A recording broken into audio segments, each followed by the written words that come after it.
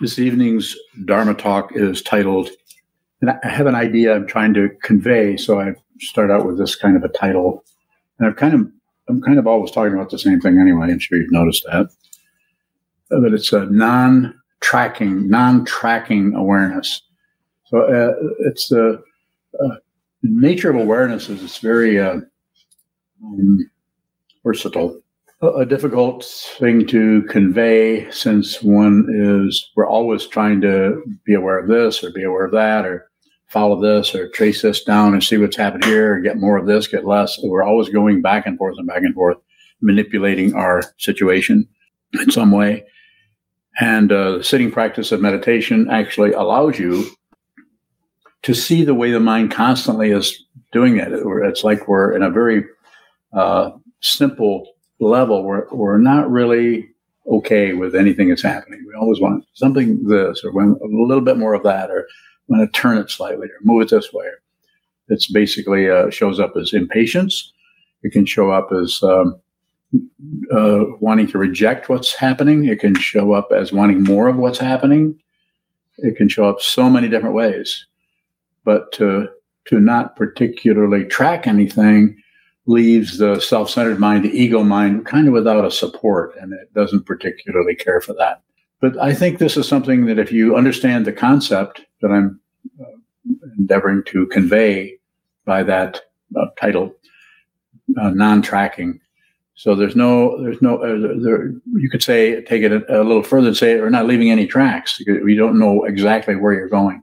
So it can show up as just being open, but it's not the kind of openness where you feel like you're being open. If you feel like you're being open, you are not. You can't get a credential for being open.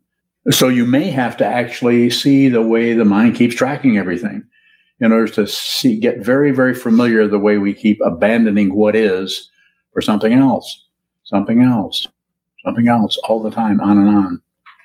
One of the reasons that we study the material, study the concepts of the men coming down to us through 2,500 years, centuries, through different teachers, different lineages, different ways of manifesting, different ways of explaining what people see and how they understand the Buddha's Dharma, awakened truth, is not so much so that we can be given a solution, but rather so that we can exercise our conceptual mind in such a way that we're coming conceptually closer and closer to a fundamental realization, understanding of what this situation is, which is not separate. It's not separate.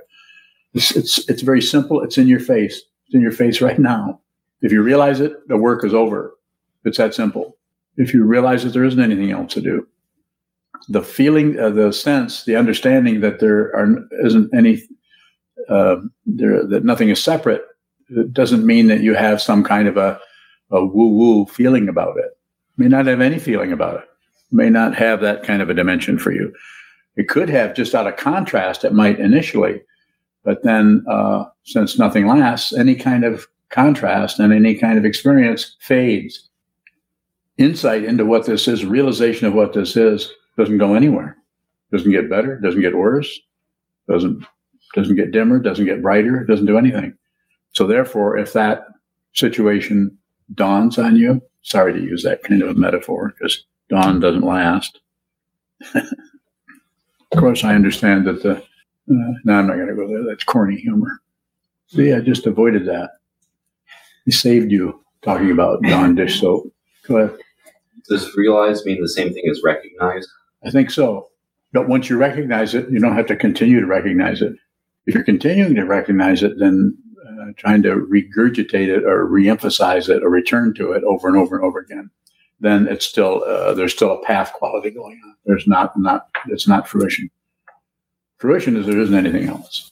And another way that teachers often say this is there's really no goal. There's really no result. There's no conclusion. So when I use that particular example of saying non-tracking, that's, if you can just consider that or contemplate that idea of by looking at what tracking is and seeing that it's not that, but you actually can't find the opposite of that, because it's also the same as that. Did I just say that?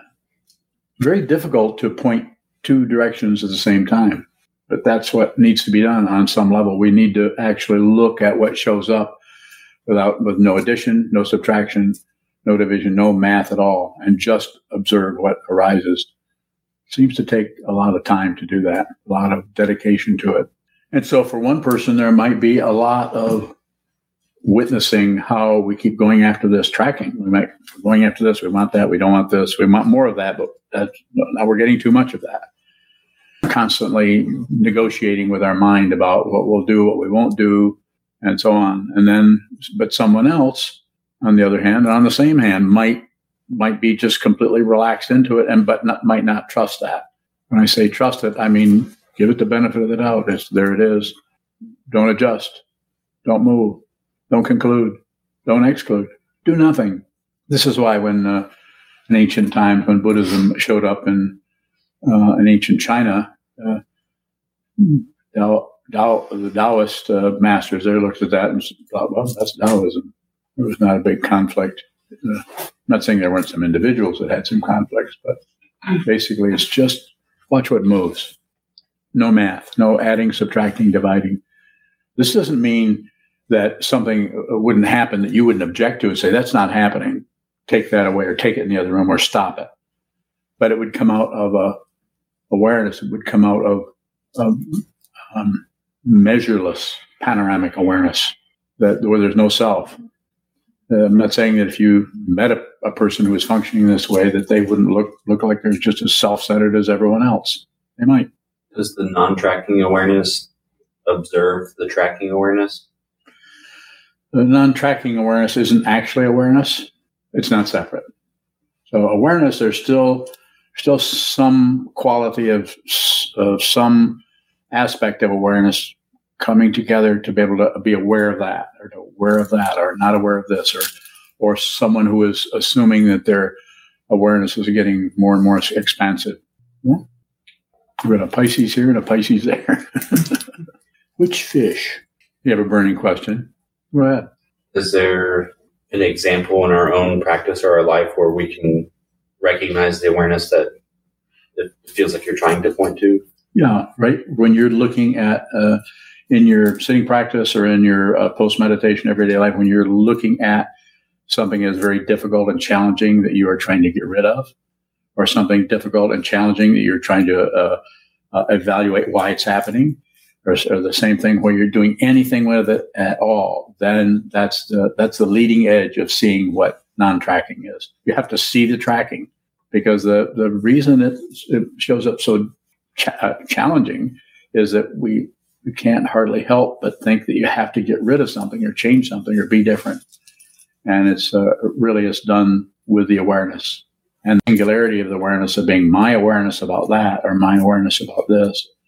That's what will eventually go away. When I say go away, it will just stop to get any fuel because it's no longer agreed with or objected to or distracted from passion, aggression, and ignorance. More?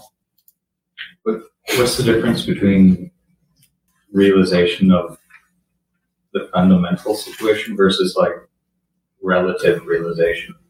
Or why doesn't it fade away? Because it doesn't appear. Good question. Relative situations both appear and disappear. Like we wake up and then we go back to sleep. And there's all kinds of polarities that are happening that we are completely magnetized by or seduced by all over the place. And so we think that we're here and things are happening and things occur. Some things get larger and some things get small. Sometimes things go away and some things come back. It's like so convincing. You noticed? What's the other part of the question? I guess I'm just more curious about that kind of realization. So are you realizing something, or what are you realizing? Yeah, you're not really realizing something. The realization is fundamental, so it's not separate from anything. So there's no realizer. There's nothing realized. It's sometimes some traditions called a threefold purity. So it's completely pure. There's sometimes used in terms of generosity, no gift, no giver, no receiver, or no gift, no giver, no giving. There's no dynamic that creates an imaginary past and future, or success and failure. It's just fundamentally pure from the beginning. Suzanne? Is non-tracking awareness space? That would be a metaphor for it. Nothing in particular. But in order to approach that, it seems to be necessary to see the way we keep tracking things. Either track something or keeping track of something, watching the tracks of something, remembering something. Tracks. Have you got a better Dharma Talk title for me? I can use all the help I can get. I'm all alone up here. Yes. Thanks. You said if you realize that the work is over. I do. Does that mean we have to work at realization? Seems like it. You have to put energy and effort into it. You have to put effort into it to get to the situation where you, like what we do here, is sit down, hold everything still that you can, and watch what continues to tumble, or has some kind of a forward movement or a backward movement, or some kind of adjustments happening. It could be just rattling around. It could be things showing up that by moving around, you've been able to cover them up. But when you sit down and hold still, get to know yourself pretty well. Go ahead.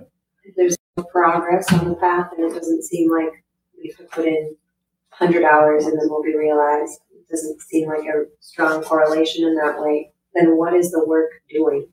Paraphrase your question. I understand you. I want you to say it again in a different way. Is realization dependently arisen? So there are aspects to that, the relative aspects that lead that way. There are stages on the path and so on, which are, and some teachers and teachings emphasize that. I don't do that. But the actual realization is, it doesn't abandon that. It includes dependent origination, but it's not at the mercy of it. So that's like the old story of Yakujo's fox, where he was asked by the teacher, does the awakened person, have they transcended karma? And I guess it was Yakujo said, yeah, probably, tentatively. He said, yeah. And then he was just a teaching device. He was condemned to what, was it 300 or 600 lifetimes as a fox? Talking to you. Let's look at your monk that would know. Which monk would know? The smart one. The smart one. So, Kozan, you've been nominated. You're a smart monk. Could be 3,500. 3,500? I don't know, 3 or 500 or something. Oh, okay. So it's a metaphor for teaching. Probably it was only 15 or 20. So, but it's the idea that anytime you come to a conclusion about anything, you just grabbed onto the merry-go-round, the Ferris wheel, the tilt-a-whirl, or whatever, the spinning nature of samsara and the spinning nature of your mind. So you don't have to do anything. But this doesn't mean you go the other direction with it and make some kind of insistence that I'm not going to do anything. I'm just going to not do anything. So this is why it seems to be important to find out the nature of movement itself, because movement isn't just the opposite of stillness. What? You talked about working towards it. You said we have to put energy into it. Yeah. What are we putting energy into? Get to the cushion, sit down, hold still. We have a teaching, learning situation here that's set up, and participate in the forums as they're presented, as I did for many, many years under the guidance of my teacher, mainly the first teacher, Trungpa Rinpoche, and that whole structure, Buddha, Dharma, Sangha. You just practice and study and practice and study more. Okay. Do we not have to make any adjustments post-meditation? There could be some, but it should come out, I say should, it could come out of just your awareness of the situation. You might find yourself making some kind of adjustment, but don't set up standards. Don't set up a standard whereby I did this, and so I'm just going to keep doing that. That seems to work really well. So that's what could that be called? Ignorance? No conclusion. But this doesn't mean you might not do something out of the situation the way you see it. You do this the next time the same situation happens, and you don't respond to that. You might respond in a different way. Or Should we experiment with ourselves? this is a pretty big experiment right here. Probably bit off more than you could chew already. Are you sewing a robe? Too bad, or too good. So that's why we do these. That's why these forums are here. It's not because there's some kind of a holy thing where we're all bowing to the Buddha and worshiping somebody. This is empty of what you think it is. And that may be more difficult than it just being empty of not being particularly believable. Further questions? Yes. What's the relationship between seeing contrast and realization? If you're seeing if I understand your question, if you're seeing the contrast, then if you don't conclude anything about it, and if you don't exclude anything about it, if you do nothing with it other than see it, then probably isn't anything else to do. It feels like you're depersonalizing things. The path quality of it is depersonalizing, but much to our surprise, it becomes more and more and more personal. So much so that you're responsible for how everybody feels. And if you're around anybody who's having intense emotions and feelings, you're not like a stone or a rock, but they may not be able to see anything that's happening with you at all. Further questions? Shoka. How can someone who awakens look more self-centered? Because they basically are a blank in a relative sense, one way of saying it, and they're easy to project onto them. So you project onto them. So it's your projection of what's happening with them. If you won't see who you're talking to unless you awaken. You won't even know if someone's awake unless you awaken. So you follow that? There's more questions there. Please let me have them. Let's have fun. If everyone is basically awake, then yes, keep going. How can everyone's basically awake? Nothing sleeps anywhere. Nothing is asleep anywhere. You got your work cut out for you. Is that what they say? Who do they say that to? Who does cutting? Who cuts things? Which job is it that cuts? You have your work cut out for you. Is there some particular Seamstress. seamster? Seamstress. Oh, seamstress. Emphasis on the stress. Yeah. Yeah. I think Bosker's sewing right now. He's a seamster. He's stressed. He's stressed.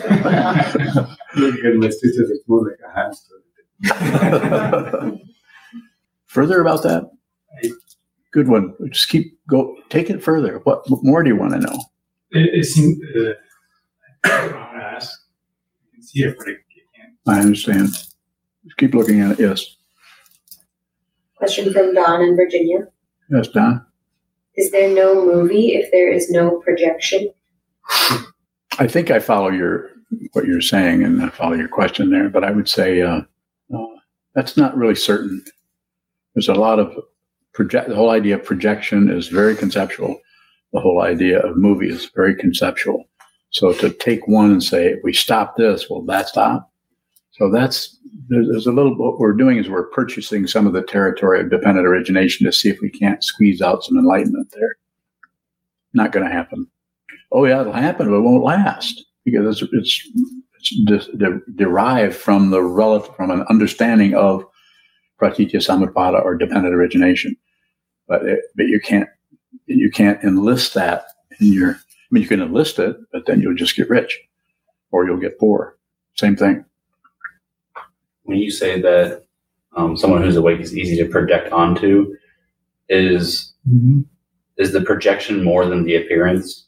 Yeah, there isn't any particular. The appearance is in the, as they say, in the eye of the beholder. You're seeing that, and you think you see something a certain way. So it's called a projection. Yes. Can the way that we're self-centered cause someone else to show up a particular way around us? Sure. It's called a relationship. You knew that, didn't you? I have a question. You don't want to go that direction. I understand. That's all right. No problem. Go ahead. Ask me the question. So is there like two levels of the projection? Be more specific, please. Like the initial self-centeredness causing someone to show up a certain way, and then what we think about that? No, it's too complicated. Keep coming. Well, that didn't evoke a more complicated question. Well, that's good. Use that. Do we project onto ourselves? Yes, we do. We think we are somebody. It's astonishing, isn't it? We actually, if you look in the mirror, you'll actually start to lecture yourself. You notice that? Of course, I don't do that. It's not about stopping or starting or changing anything. You don't have to change anything. You don't have to be somebody else. You get to actually be whatever this came into this life. That's who you are. It's just that if you don't accept or reject or do anything with it, then the whole manifestation itself becomes transparent. Yes. In the past, you've talked about the 4 aspects of the 7th consciousness, I think, and they seem to be around a projection of a self. I'm wondering how that self-consciousness or identity consciousness continues to function or not after realization. So because of karma, because we were born, we come in and we operate in terms of cause and effect, and we live here, and we hear the Buddhist teachings, and it resonates with us on some level. We begin to train our mind, and then we begin to see that including those 4, the sense of self-reference and pride of self and self-love, and what's the third one? 4th one, Are you correcting me? I know how to count. Yes, the 4th one. Thank you. Delusion of self. So they may be, since we're here and we have sense consciousnesses. So it may show up, it may not. But it's when it shows up, it just seemed to be unreal. So when pride of self shows up, we see it, but it doesn't get activated. It doesn't get to. It doesn't get to jump in the saddle. It's still there, but it really can't ride. You still see it. It may tug at you and want, come on, present me. I'm here. I have my crown on and I'm all ready and I'm bright and shiny and brush my teeth and, come on, introduce me to everybody. I'm wonderful. Or else go the other way, which we've talked about before, is the opposite end of pride is shame, thinking that we're terrible. We forgot to brush our teeth. Our hair, we forgot to wash our hair, or the other kind, we made a mistake. Another way of strengthening that self is to, I can't seem to do this. I just can't seem to get anything right. If the self is seen to be unreal, I'm wondering if, because of dependent origination, is there always going to be an appearance or still that karmic manifestation of identity? Probably. But there's no guarantee of success or failure or existence or non-existence. All the polarity situation just collapses. And then you have whatever's here, and you see that whatever this is, whatever you are, whatever anyone is here, you're not separate from anything. You're not a separate, there's a separation, but the fundamental nature is not separate. Therefore, you're no longer aligned with the materialistic approach of success and failure, right and wrong, up and down, back and forth. You're not interested in controlling anything. Yet, on the other hand, you have a tremendous amount of control because there's no agenda. So therefore, anything that needs your help, you can help. It's almost, if not totally invisible, it's almost invisible. And if something needs to be stopped, you can stop it. If something needs to be blessed, you can bless it more. Realization is not the opposite of identity. No, it is identity. It's not two. It's Advaita. Dvaita is two. Advaita is not two. So it's the simplest way of putting it. And you can see how completely seductive the two-ness is. Everything looks like something else. Everything looks like that's over there, or I don't have that. I used to have that, but now I don't. If I could only get that, if I could only, whatever it may be, if I could only stop my temper, or if I could only fulfill my desire of becoming a great, well-known reptilian You didn't think I knew about that, did you? Yes. Is there negativity an indication that we have work to do? Is the negativity? If the negativity is without particularly naming it or doing anything with it, or dividing it, separating it out as something that shouldn't be there, then you may have some work to do. You may not. Mm-hmm. If we attach a story to that, is that doing something with the negativity? Yeah, anytime you have any kind of a story. Now, if it attaches itself, then just watch it. I mean, if you see negativity arise, and then you notice there's a group of things, barnacles, attaching themselves to the original negativity, just observe. No surgery. No, don't remove anything. Sometimes, in some ways, depending on where one is, you could say, at on the path, this could show up as humility. You're no longer interested in polishing yourself up so you look better. And if somebody thinks you're not doing so well, you don't accept it, reject it, or look away. Further questions? Michael? Does realization last? Does it last? The whole idea of duration is not part of that. So it doesn't have to last because it's not separate from anything. So it's not a separate state of mind like, happiness or sadness. It's not a state of mind. It's not separate from anything.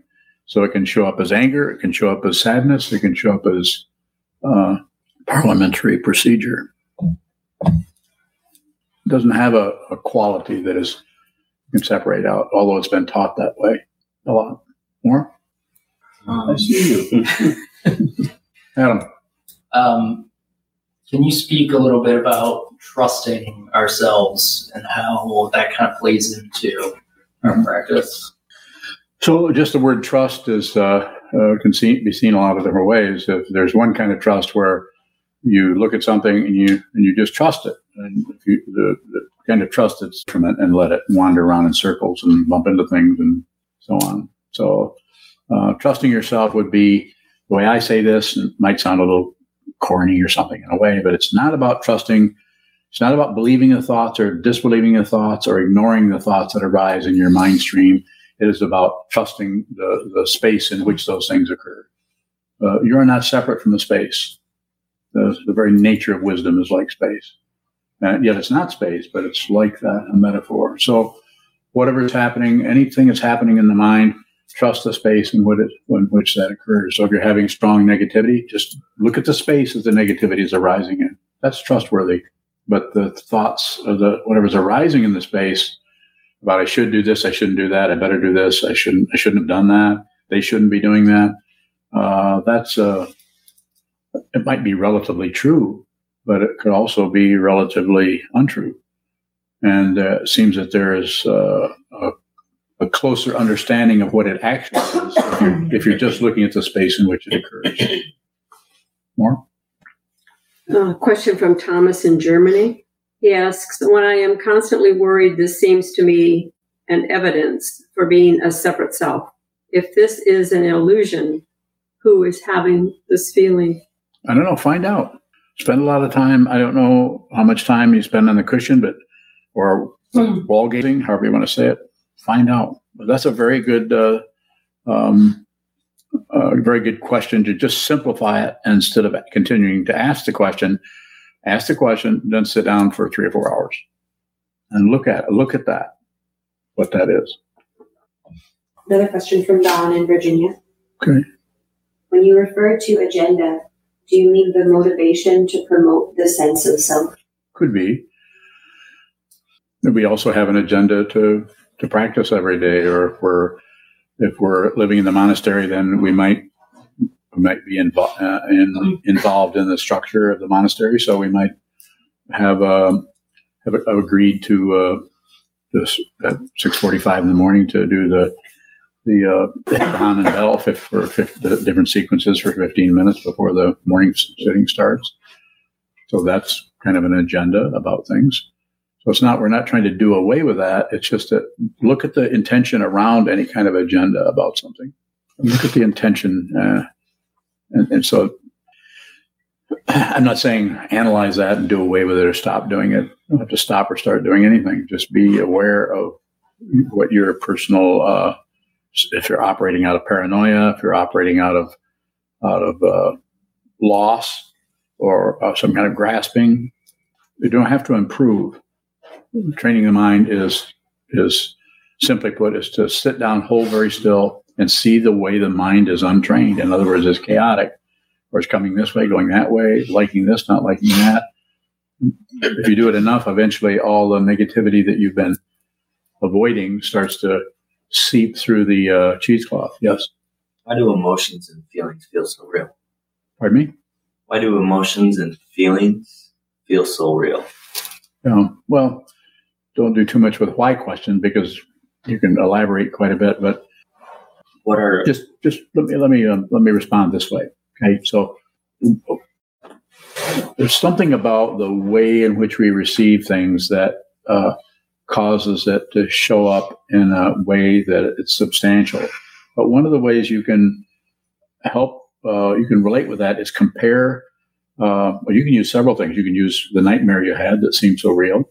You could have someone across the room that is upset with you because you let them down or didn't keep an appointment or something. Seems so real. You're feeling being on the spot, or maybe being defensive, or they just don't understand, or all the things that can come up there. But also seeing a really intense kind of a play or a movie or something. It seems, and where if the play is, if it's a good play, and the people are very good at portraying feelings, emotions, or acting.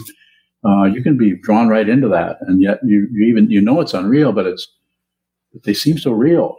So that's a very good way to experience how the emotions work, is in that kind of a thing. That's a good metaphor. The one I use quite often is to use that metaphor of your life as like being on a stage, and to back off and get into the first row, get a little bit of what you'd call objectivity about it. Don't leave the theater, but watch the different parts that your emotions and feelings play in your life. Nothing lasts. I mean, and things are so incredibly impermanent. Just like what happened April the 12th of 2018. What was going on that day with you? Anything? I don't know. Unless something happened, even if it was our birthday, sometimes we can't. Did I have a cake? Anybody make a cake for me? Sometimes we can't, or sometimes we can remember just a little bit, and sometimes what we remember isn't what actually happened. I run into that all the time. Welcome, Oscar. What does the awareness of an enlightened person track? What do they lack? Track. What do they track? What does it track? Not much. The tracking all comes from anything. It's whatever the situation is. They track. If I'm sitting here tracking something, or you're sitting there tracking something, probably not that dissimilar. But in the case in which I'm talking about or endeavoring to get you to look at, is just watch the way you track. Because by doing that, if you can do that without adding to it, without subtracting from it, in other words, passion or aggression or ignoring it or trying to stop it or shut it off, eventually you'll see that the tracking might be going on, but there's no one there. There's no tracker. Just a way of talking about it. Yes. I'm not tracking what you're saying. It really, I'm distracted or ignoring them. Mm-hmm. So how? That's awareness, though. But what I'm hearing you say, you're saying something that's like has a negative connotation. It feels like I'm distracted or being. Is that what you're saying? And I'm saying that's awareness of your distraction. And that's what we're trying to see. As meditators, you're not trying to see how enlightened you are. You're trying to see how crazy you are, how distracted you are. You need to see the distraction. So the very thing you're acknowledging there, that's it. That's what I'm talking about. That's the path. Ground, path, and fruition. The ground is a suffering or discontent or uneasiness or all the other kinds of suffering that human beings go through. And the path is, I'm going to find out what this is. I'm going to look at this right as it is and see if I can see what this fundamentally is. Suffering. And then the realization is that the suffering or the distraction may be there, but there's no one who's distracted. It's not a conclusion. If it's a conclusion, then we're back down on still running around in circles trying to, write a book about our life. Yes. when you talk about things in the sense of ground path to fruition, is path the only action we have to take? Yes. Mm-hmm. So when you say the path is just to look at the negativity or the distraction, awareness, we don't have to do anything beyond that? Well, you might have to. Other people get a pass, but not you. So it varies. I mean, I understand what you're saying, but it varies. There might, but if you're doing it with your awareness rather than with some kind of a program that either I'm telling you or someone else is telling you, you're reading a book. But if you sit down, hold still, and spend a lot of time just watching what your mind does, you'll begin to understand what you need to do and what you don't need to do. I mean, then you could come and ask me about it, or sometimes, and I might say, I don't know. I think you're going to have to work with that yourself. Or I might say, I'm just giving you an example. I'm probably not going to say this to you. I'm just giving you a strong example. I've told some people to stop meditating based on what I hear they're going through. Not many say, and I don't say it forever. I'm saying stop sitting for a while. And someone else, I might have them do a different kind of practice, do a mantra practice, or do. And I'm just rattling a few off here because it could be anything. I might have them close their eyes when they're sitting. When we're endeavoring to work with the student-teacher situation and something might be showing up that is just kind of spontaneously changing on its own, should we bring that to the teacher's attention? Not necessarily, not as a protocol. You might, but there's no agenda. There's no, it's the whole area of forms is very interesting because one of the teachings is don't set up standards. But that actually, if you understand that there are forms are meant to help you with your awareness. They're not things so that you can just obey and be a perfect, student or something.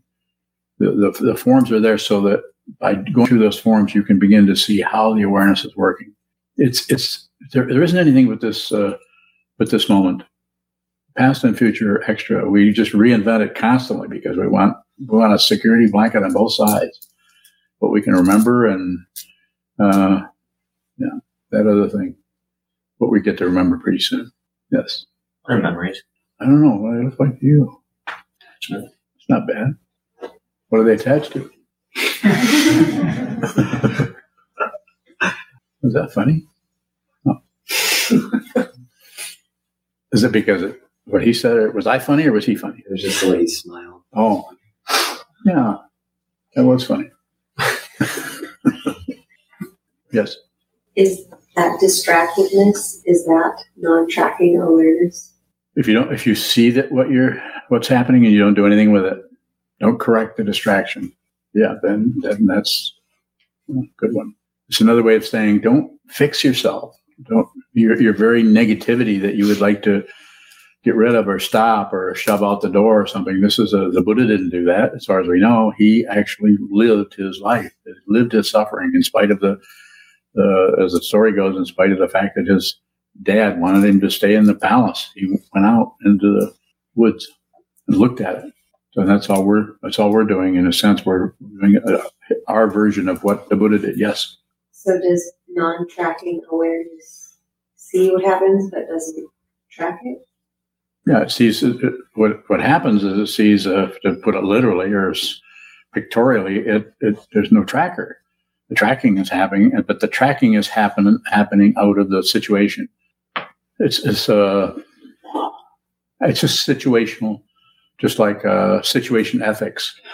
Instead of having ethical rules that you follow, that you never waver from those, no matter what happens, they're situational. Sometimes you may have to do this, and another time that one thing, and another time you may not. You're not using rules to make sure you're safe and don't make any mistakes. Instead, you're using those as guidelines so you can live a sane, uplifted life that supports all beings and supports everyone as much as possible. It's difficult to do in the human realm because there's so much desire and there's so much grasping in it. We want something else. Yes. Is non-tracking awareness ignorance? It could be for a while. Quite a long time, actually. Yes. Is ignorance something we add on to what we're saying? Well, looking at and calling it ignorance, then that's an add-on. The actual ignorance is It can show up lots of different ways. And it's not so much of a thing showing up until we call it or name it or, relate to it that that's what that is. It's we're ignoring or turning away or shutting off or distracting ourselves into something else. Is motivation an imputation? So I think it's a relative situation that we become motivated around wanting to do this or to do that. So I think there's something like that happening, just like receiving precepts. I mean, it's a very artificial kind of thing, but it seems necessary to do that so that we can have some kind of a reminder of what we're here to do. If in fact this is some approach that you wish to take with your life, to be with all things, to save all beings, to put others before yourself. Not easy to do that. So there's that quality. You're actually going to do this. Is that what you're asking me about? Or is there some other dimension to that? I think I'm getting at is tying an action to a motivation, making up a story, or is there some legitimacy to? Yeah, so it's always legitimate. The issue is we're suspicious and we're paranoid about making a mistake. So, and that of course creates someone who could be right or wrong. It's an endless. It's not really endless. More questions? Any other questions? Okay, thank you so much. We'll stand and dedicate the merit in the back of our chant box. We'd like to remind everybody about the donation boxes in the hallway. We appreciate and depend on your generosity to help keep these teachings and teacher alive. Thank you. May the merit of this penetrate into all places so that we and every sentient being together can realize the Buddha's way. Jivo San Shi Shi Shi Son Bu Sam Ho Ko Sa Ho Ko Ja Ho Ro Mi. The 10 directions of the 3 worlds, all Buddhas, all venerable ones, Bodhisattvas, Mahasattvas, the great Prajna Paramita.